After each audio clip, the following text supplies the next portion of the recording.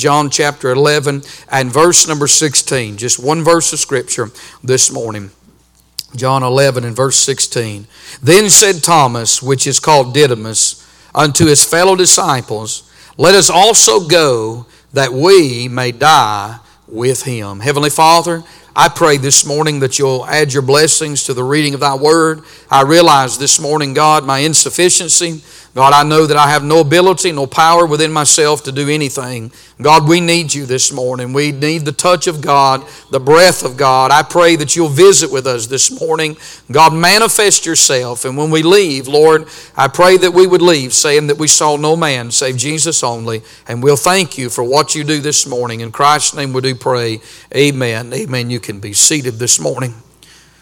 Now, I know this morning that if you're a Bible reader, you're familiar with John chapter 11 and the raising of Lazarus. And when we come to this text this morning, this chapter is full of trouble, it's full of tears, and it's also full of triumph. When you think about Jesus going back to Bethany, the danger that it involved, as the disciples knew well that our Lord was facing great danger to go back to this place, but Lazarus was in great need. But I think more than Lazarus was in need, Mary and Martha and the Jews and even the disciples was in need themselves. And our Lord is always thinking on a higher plane than what you and I are walking on or living on. Jesus in this chapter is about to go back to the place where Mary and Martha and where Lazarus is. And Jesus knows the outcome, and He knows what's taking place not only in the circumstances, but in the hearts of men. When we get to verse number 16, I want you to notice three things in verse number 16 by way of introduction. First of all, I want you to see the character here as the Bible calls Thomas out. We know that Thomas is seen here in this text, and we know Thomas's character is that he is known as Doubting Thomas. And there's a lot of things that we may be known for, but one thing I do not want to be known for as a Christian is a doubter. Amen? And Thomas is known as Doubting Thomas. And so we see his character here. And then secondly, we notice the crowd. The Bible said here that Thomas said, which is called Didymus, unto his fellow disciples. Now Thomas has something he wants to say. And he's not saying this to himself, and he's not saying this in private, but he's saying it in the presence of the other disciples. You know, you and I have got to be careful what we say in the presence of others. Not just in the world, but even amongst ourselves. Even amongst other believers. And Thomas is thinking out loud. He's talking out loud. And what he has to say here, he's saying it in the presence of these disciples. Now the Bible said in Ephesians chapter 4 that we're to let no corrupt communication proceed out of our mouth, but that which is good to the use of edifying, that it may do what? That it may minister grace unto the hearers. So whenever we say something, we have to be careful that what we say, that it ministers to the people that are listening to us. Thomas obviously is not thinking about them, but we see the character, we see the crowd, and then we notice this comment here as he makes this statement. He says, let us also go that we may die with him. I want you to think about what Thomas says here. Let us also go that we may die with him. What's interesting about this phrase is that Thomas was willing to go. Thomas was even willing to die, but he was not willing to believe. The danger of walking in unbelief. The danger of walking in doubt. I want to preach on that subject this morning, on the danger of walking in doubt. Thomas was willing to go. We see the determination. He was willing to die. We see the devotion. But Thomas was not willing to believe. We see the doubt here in this text. You and I have got to think about this morning. What good is it to go and to serve God? What good is it to even be willing to die if you're not willing to believe? The greatest enemy, the most besetting sin is the sin of unbelief. Hebrews 12 and verse 1 said, let us lay aside every weight and the sin which so easily besets us. I think there are a lot of besetting sins, but I think the common denominator when it comes to besetting sins in the life of a believer that we all struggle with to a certain degree, that we all face, if you go back to chapter 11 of Hebrews, it's all about faith. It's all about believing God. But when you get to chapter 12, it's all about doubt. It's all about, in that verse, that besetting sin in chapter 12, it has to be unbelief this morning. When we think about this in this text here, Thomas is in that place. You know, doubt will do a lot of things. But one thing doubt will never do is believe. Doubt may serve God. Doubt may sing in the choir. Doubt may preach a sermon. Doubt may go on visitation. Doubt may even put tithes in the offering plate. But there's one thing doubt will never do in all our life. In all of us this morning, doubt will never believe God. Doubt is the enemy. I would say this morning that doubting has a great effect in this verse. You say, what do you mean? Well, it has an effect, I would say in this verse, on the men that is around him. The Bible said that what he said it to his fellow disciples. Now, there may have been some disciple there that was not discouraged, that was not living in defeat, that was not living in doubt, but all of a sudden, because of Thomas now, that has affected those that are around him. Our comments has an effect on those that we speak to. Isn't that right? You ever been around somebody just so negative all the time? They're always living in doubt and defeat and discouragement. Let's be honest, there's some people when they get up to testify, everybody in the congregation sighs. Don't y'all look so spiritual? You say, preacher, you ought not say that. I'm to a place in life, I'm just going to say what I feel led to say. And they're not going to get it. They've never got it the last 29 times I've said it. They're probably not going to get it on number 30. But for the sake of those that do get it this morning, there's some people, listen, the only time they're happy is when they're miserable. They just go from one thing to another. It's their toe ache one week, it's their back ache the next week. And I'm not talking about people that are in their 80s, I'm talking about people in their 30s. Amen. They get up and talk about their ailments as if that's a blessing, a benefit. You say, preacher, why do you harp on that? I get tired of hearing it, don't you? And thank God, I just know if we stand on it long enough, we won't hear about it in this church. I go to churches a lot of times, and the service will be up here, and God will be working, and God will be blessing, and somebody will kill it with a testimony. And listen, that just it's all about their troubles and trials in life. The truth is, there's people that have it a lot worse. Look at how our words affect the people around us. Thomas, what he's saying, has an effect on the men around him, on the mindset that's within him. He's never going to change his mind as long as he's talking like this. You know, as long as you talk about negative things, as long as you talk, I'm not preaching some Joel Osteen, higher plane of living or positive thinking this morning. I'm just telling you the Bible teaches what sort of things are lovely, what sort of things are pure, what sort of things are honest, what sort of things are of good rapport, if there be any virtue, if there be any praise. The Bible said to think on these things. As a man thinketh in his heart, so is he. If you dwell on all the bad, if you think about all the bad, that's how you're going to live, is depressed, discouraged, and doubtful. And Thomas is thinking about the circumstances that are at Bethany, that lies ahead. And it's changed the mindset that's within him. Then the ministry that's before you. It affects the men around you, the mindset that's within you. But Thomas's words is affecting, this doubt is affecting the ministry that's before you. Christ has a ministry for Thomas, but Thomas is going to have to get over his doubt. He's going to have to grow up. He's going to have to get to the place in his Christian life where his main theme of his thought process is not, I struggled with discouragement, I struggled with doubt. And you say, well, Brother Gravely, everybody struggles. Sure, they do. But I'll give you an example. John the Baptist struggled with doubt. He just struggled with discouragement. He struggled with defeat when he was put in prison. But it was not the theme of John the Baptist's life. It was not the way that John lived his life. John lived his life in faith. He lived his life in victory. Jesus has got to get Thomas past all this doubt and all this discouragement. He'll never do anything for God with this kind of mindset. You know, we have to be careful. As a pastor, do I struggle with discouragement and doubt and defeat? Sure I do. But we can't show it. As a Sunday school teacher, you can't go to a class and be defeated. You say, well, preacher, I've taught lessons when I've been defeated. I just can't hide. I preach sermons. But you can't go with that. There's other people in front of us. The ministry, that's before. You can't live there. You can't stay there. And Jesus has got to get Thomas past the point. You can't spend your whole Christian life up and down, in and out, off and on, always struggling. There's no stability. There's no song. There's no smile when you live your life in doubt. We're all going to have our moments of doubt. We're all going to have to face our doubts from time to time. We're not exempt from it. I'm not exempt from it this morning. You're not exempt from it. I may face it this very week. But facing it is one thing. Choosing to live in it is another. Choosing to carry it around. Choosing to let it be a daily time. Listen, there are just sometimes in life you've got to grow up to the point in your Christian life that you say, you know what? I'm not going to deal with that like that anymore. Every time it comes, I'm instantly going to put it in the Lord's hands and I'm just going to go on and serve God. Amen. I know it's to be true this morning.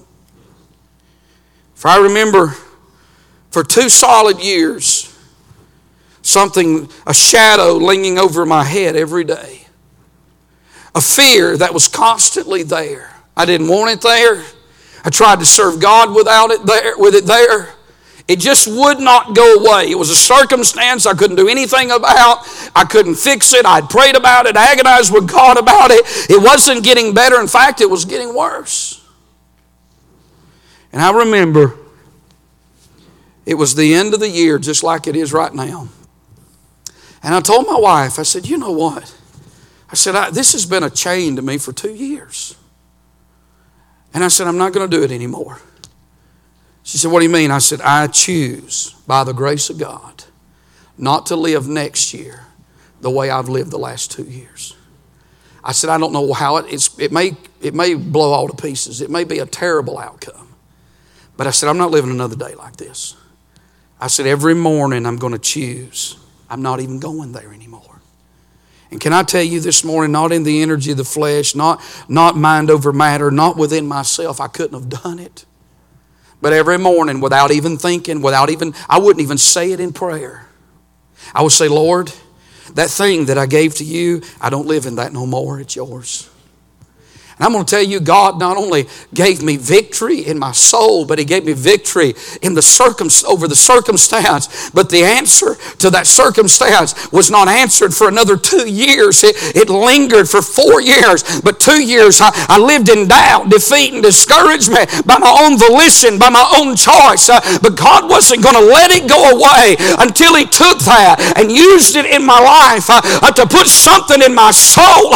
I'm not telling you that I've accomplished everything in my life that way, but I'm telling you, I have experienced it. I do know what I'm talking about this morning. You don't have to be driven by the circumstances you face in life. You don't have to live your life in doubt. Regardless of what we face, God is still on the throne. The Bible is still true. It's still going to turn out good in the end. I don't know what's between here and yonder, but I know one thing. He said, I'll go with you always, even to the end of the world. And He'll not just get you by, but thank God He'll see you through your sorrow. He'll see you through your problem. He'll put a song in your heart. He'll put a smile on your face and a spring in your step. Hallelujah. I'm going to tell you, when the martyrs went to the fire, when they went to the stake, they didn't go there with a frown. They went there with a song, and they sang through the flames. They didn't just get by, but they had victory in the midst of adversity. They dumbfounded the world with the grace of God that was greater than the problems that they faced. It did not go with doubt. I want to say this morning, how do we overcome walking in doubt? You see, the danger of walking in doubt is that if you walk in it, it'll become a lifestyle. You'll live in doubt. Your testimony will be, today I'm happy, tomorrow I'm sad. Today I'm joyful. Tomorrow I'm grievous. Bitter circumstances can create a bitter spirit. A bitter taste, should I say, not a bitter spirit. But joy will take the bitterness away.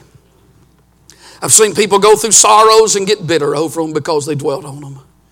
And then I've seen people go through greater sorrows than those who got bitter, but yet they never got bitter over the trials and troubles they went through. Why? Because they chose not to be bitter. They chose not to dwell on it. You say, preacher, how do you know when you're bitter? When you can remember the details. When you get to the place, there's things back in life, bitter experiences that we all remember where we faced something that was bitter and it put a bitter taste in our mouth. But the grace of God helped us and we allowed the grace of God to help us and we didn't dwell on it. We didn't think on it. It's just another one of those experiences of life that God used in our life. But we went on and we pressed on and we kept going on. And today we don't even think about it. We don't even dwell on it. We don't even remember it anymore. It may occasionally come up, but it didn't get the best of us. But how you know when you're bitter is when you can think about it often. When you can sit down and tell somebody all the details about it. You're still dwelling on it. It's still down in your soul, and it'll bring doubt in your Christian life this morning. How do you overcome that? I'm going to tell you how you can overcome it this morning. Is you have to believe three simple things that Thomas failed to believe in this text. Number one, God's plan. It was the plan of Christ to go there. In verse number 4, when Jesus heard that, he said, this sickness is not unto death, but for the glory of God. And the Son of God might be glorified thereby. And then verse 7, Jesus said to the disciples, let us go into Judea again. It was God's plan to go there. Now when it comes to God's plan, I will tell you we can take the pressure off ourselves this morning. We don't have to always understand the plan of God. Sometimes, and it's just our nature. It's my nature. It's your nature. We want answers. We want to know the end results. We want a good ending. We want a happy ending to everything, and we want to know what's between here and there. And so we want all these things to fall in place. But can I tell you, that's not life this morning. And some people may portray that, but that's not really life. Life is a mystery that's constantly unfolding, that we cannot see one second in front of the other, but we serve a God that He knows everything. He's already been there, and He's not just been there, but He's cleared the path.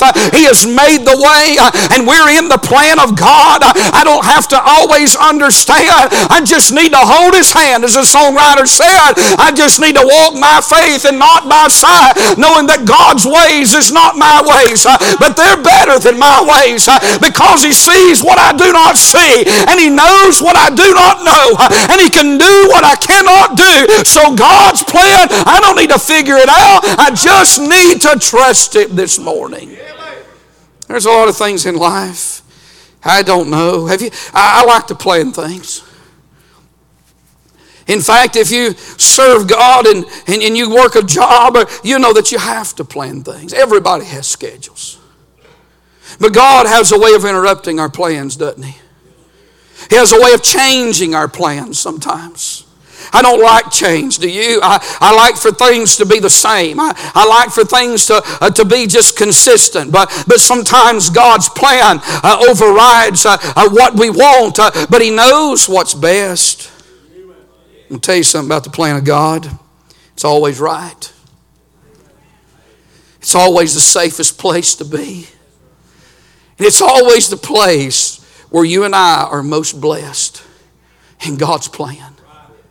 I don't have all the answers this morning. There are things in life that I don't know why they've happened. There are some things in life that I don't think I'll ever know in this life why this happened or that happened, but I do have an answer. You say, but I don't have an answer for all those things. Yes, you have an answer, and I have an answer for the things I cannot understand, the things that I cannot, the pieces of the puzzle that I cannot put together. You say, what is the answer? The answer is, it was all in the plan of God. I'm not a Calvinist this morning, but I believe in the sovereignty. I believe in the providential hand of God. I believe that things do not happen by chance nor circumstance. I believe that God is big enough and God enough that He can even take the bad decision in broken pieces and somehow He can get good and He can get glory and He can use it in our life. Amen. Some things happen as a result of the world we live in. Tragedies. People say, why does this happen? We live in a tragic world. The curse of sin is on this land. You say, well, why did God take this person? I don't understand all that. I don't have all the answers, but I know that God knows. And today, this morning, you want to overcome doubt? Just say, Lord, I'm trusting your plan. I don't know. There's some things there's 2 deadlines I need God to answer the prayers this week. The deadlines are this week. And I want you to pray with me about it. I need 2 answers this week. The devil said to me, well, what are you going to do if God don't answer you this week? I'm going to tell you something. I believe God will answer. This last week, God answered a prayer that I thought would take a long time for God to answer. My wife and I had been praying about something for about 5 weeks, and we probably thought, and both of us thought it would be down the road somewhere, maybe one day, someday, somehow, God is going to work that in. It's going to take some time for this to happen. It's going to take some time for all this to be answered. But you know what? It didn't take time. God just answered it in a day. God just answered that prayer in just one day. You see, if it's left in my hands and if it's in my plan, sometimes I've got it planned out. It's going to take weeks and months and maybe even years. But God don't work on time. Amen. He works in eternity. And sometimes God chooses to let something span out over weeks or months or years because there's a greater plan than what we can see. But I'll tell you, God, in just a moment, in just an instant, God can do more in 1 second than you and I can in a lifetime. He don't need time. He is God, and He lives in eternity. Hallelujah. When God answers a prayer, there's not an obstacle known to man that could stand in the way. So the only thing for me to do is trust God's plan. Secondly, not only believe God's plan, but believe God's person. Because Thomas in this text is not only doubting what Jesus said, but he's doubting who Jesus is. Jesus has the ability to raise the dead. They're not a stranger to this. Jesus has the ability to do whatever He wants to. They've seen Him calm the storm. They've seen Him feed the multitudes. And now when Thomas says, well, let's all go. There's no question mark in that phrase. Let us all go that we may die with Him.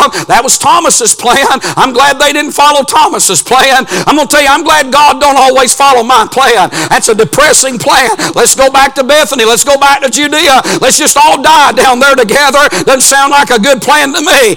Listen, he was doubting God's plan, but he's doubting God's person. I want to tell you this morning, Jesus never leads us in the wrong direction. He never takes us on an obscure path that has no purpose and has no goal. If the direction He's taking you and I in is not the direction that I planned, I can trust His person, that He never leads me astray. He never leads me the wrong way, that His path is the best path because He's on that path. I can trust His person. Hallelujah. God, I'm not only trusting your plan, I'm trusting you. Trust in the Lord. If there was nothing else left to that verse, that's enough. Trust in the Lord with all thine heart. Lean not to thine own understanding, but in all thy ways acknowledge Him, and He shall direct thy path. You know what the key to those 2 verses is? Acknowledging Him. When we pray about things, it's not that we're informing God of something that He doesn't already know. It's not that we're trying to articulate words to impress Him, because we cannot. Your heavenly Father knoweth what things ye have need of before ye ask. The heathen think they're heard for their much speaking. Then why do we pray about things that God already knows? And we say things that's never going to impress the heart of God. I'll tell you why. Because we're inviting God's person into our life. And we're saying, God, you already know about this. And you could tell it a whole lot better than I could. But I just want to invite you into my life. I need you. And I'm trusting you in this matter. I'm not trying to fix this myself. I just don't want to live in that doubt. And so I'm just going to live trusting the person. Amen. You can trust God's person. Job had to do that, didn't he? As Brother Danny said. He said, though he slay me, yet will I trust him. Abraham had to trust that plan and that person when he put Isaac on the altar. Not understanding, not trying to figure it out. You'll go crazy trying to figure out God's ways. Just trust God's word. Believe God's plan, believe God's person, and then believe God's power. Because Jesus tells them Lazarus is dead. I'm sure if nobody else, Thomas was walking back with our Lord saying, what's the point? Why are we doing this? Why are we going all the way back down here where we could all die and we could all get killed for somebody that's already dead? What is the point? You know, sometimes in serving God, it doesn't look like there's a point. Sometimes the things that we do can look pointless. Sometimes we're serving God, we're going along and we don't see the end and we wonder, why is God leading me down this path? Why is God having me do this in my life? I tell the young men in Bible college oftentimes, you're going to come to class and you're going to sit in class week after week after week after week after week and month after month and even a year after a year after a year, and you're going to sit there some weeks and you're going to say, this is pointless. No. You trust God's power. God's doing what you cannot see. God's working in an area that you cannot understand. I want to tell you, I remember whenever I started preaching, I told Brother Steve Gregory, I started preaching at the jail. I just knew it was God's will for me to be a jail preacher. I knew it was God's will for me to go join the Rock of Ages when I got old enough. I just knew that in my heart, that was the will of God. But it did not work out that way. Circumstances was in the way. I remember telling Brother Gregory at 17 years old, I said, as soon as I get old enough, I'm joining Rock of Ages. That was my plan, and it was, in my mind, a good plan. It wasn't God's plan. And I remember when God called me to pastor my first church, I didn't want to pastor that church. After 3 years, they didn't want me to pastor that church. The day I resigned, I think they were thrilled, and I was too. I remember getting in the car, and I looked at my wife, and this is the truth. You can ask her. I said to her, I never, ever want to pastor a church again in my life. That's what I said. Wounds, self-inflicted wounds. Some youth, mistakes, trying to work things out. And when I came to this church, I remember this a year and a half later. I said this to her, pulling right out in front of Ridgeland High School. I said this to her a year and a half later. I said, all I want to do is stay someplace.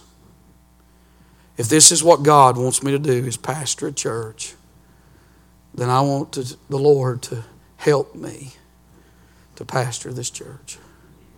And I'm going to tell you, 23 and a half years later, I look back, I've made a lot of mistakes. There's things I wished I could go back and do differently. I just think that's life.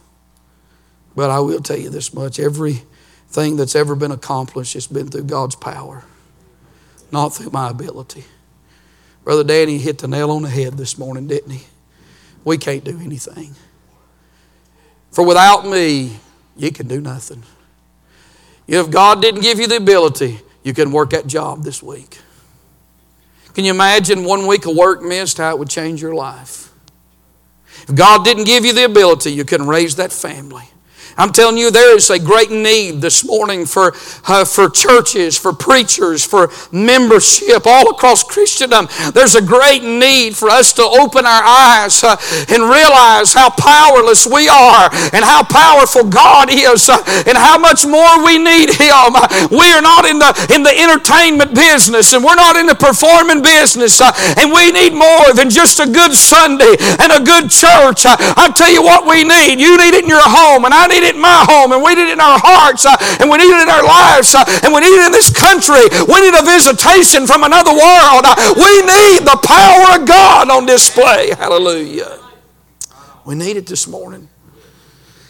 We need to get to the place where it doesn't matter how many times we've done the same thing over and over. We still bow our head and say, God, please help me today. Please touch me today. God, please put your hand on me today, or we'll fail. I love this church, but this church is like every other church. God don't breathe on it week in and week out, we'll die in a heartbeat. It only takes one breath to die, you know that. That's your last one. I used to say it'd take less than 30 days for a church to die, and that is a true statement, but it wouldn't take but one breath. When God breathes His last breath on a place, she's over with. She's still done. And this morning, I need it as a preacher. You need it as a Sunday school teacher. You need it as a song leader. You need it as musicians. You need it as a husband, a wife. You need it as a parent this morning. You need it as a teenager. Oh, preacher, this morning, don't trust intellect. Don't trust the ability to deliver an outline or a sermon. You need God's power this morning. I'm telling you, listen, don't walk in doubt. This morning, you ought to grab hold of some things that's been grabbing hold of you. You ought to grab hold of it this morning and say, no more am I living my life like this. No more am I dwelling about it. No more am I thinking about it. Oh no, I'm going to believe God come what may. I'm going to believe God for the outcome. I'm not going to live in discouragement and defeat. I'm not going to hang my head and let this get the best of me any longer. I'm going to press on in victory, knowing that whatever it is, God will still be God and I'll still be serving Him. Believe Him this morning. Would you walk in faith as we stand, as they get us a song ready? Would you walk in faith this morning? I promise you, if you can still talk about it, it's still got a hold of you.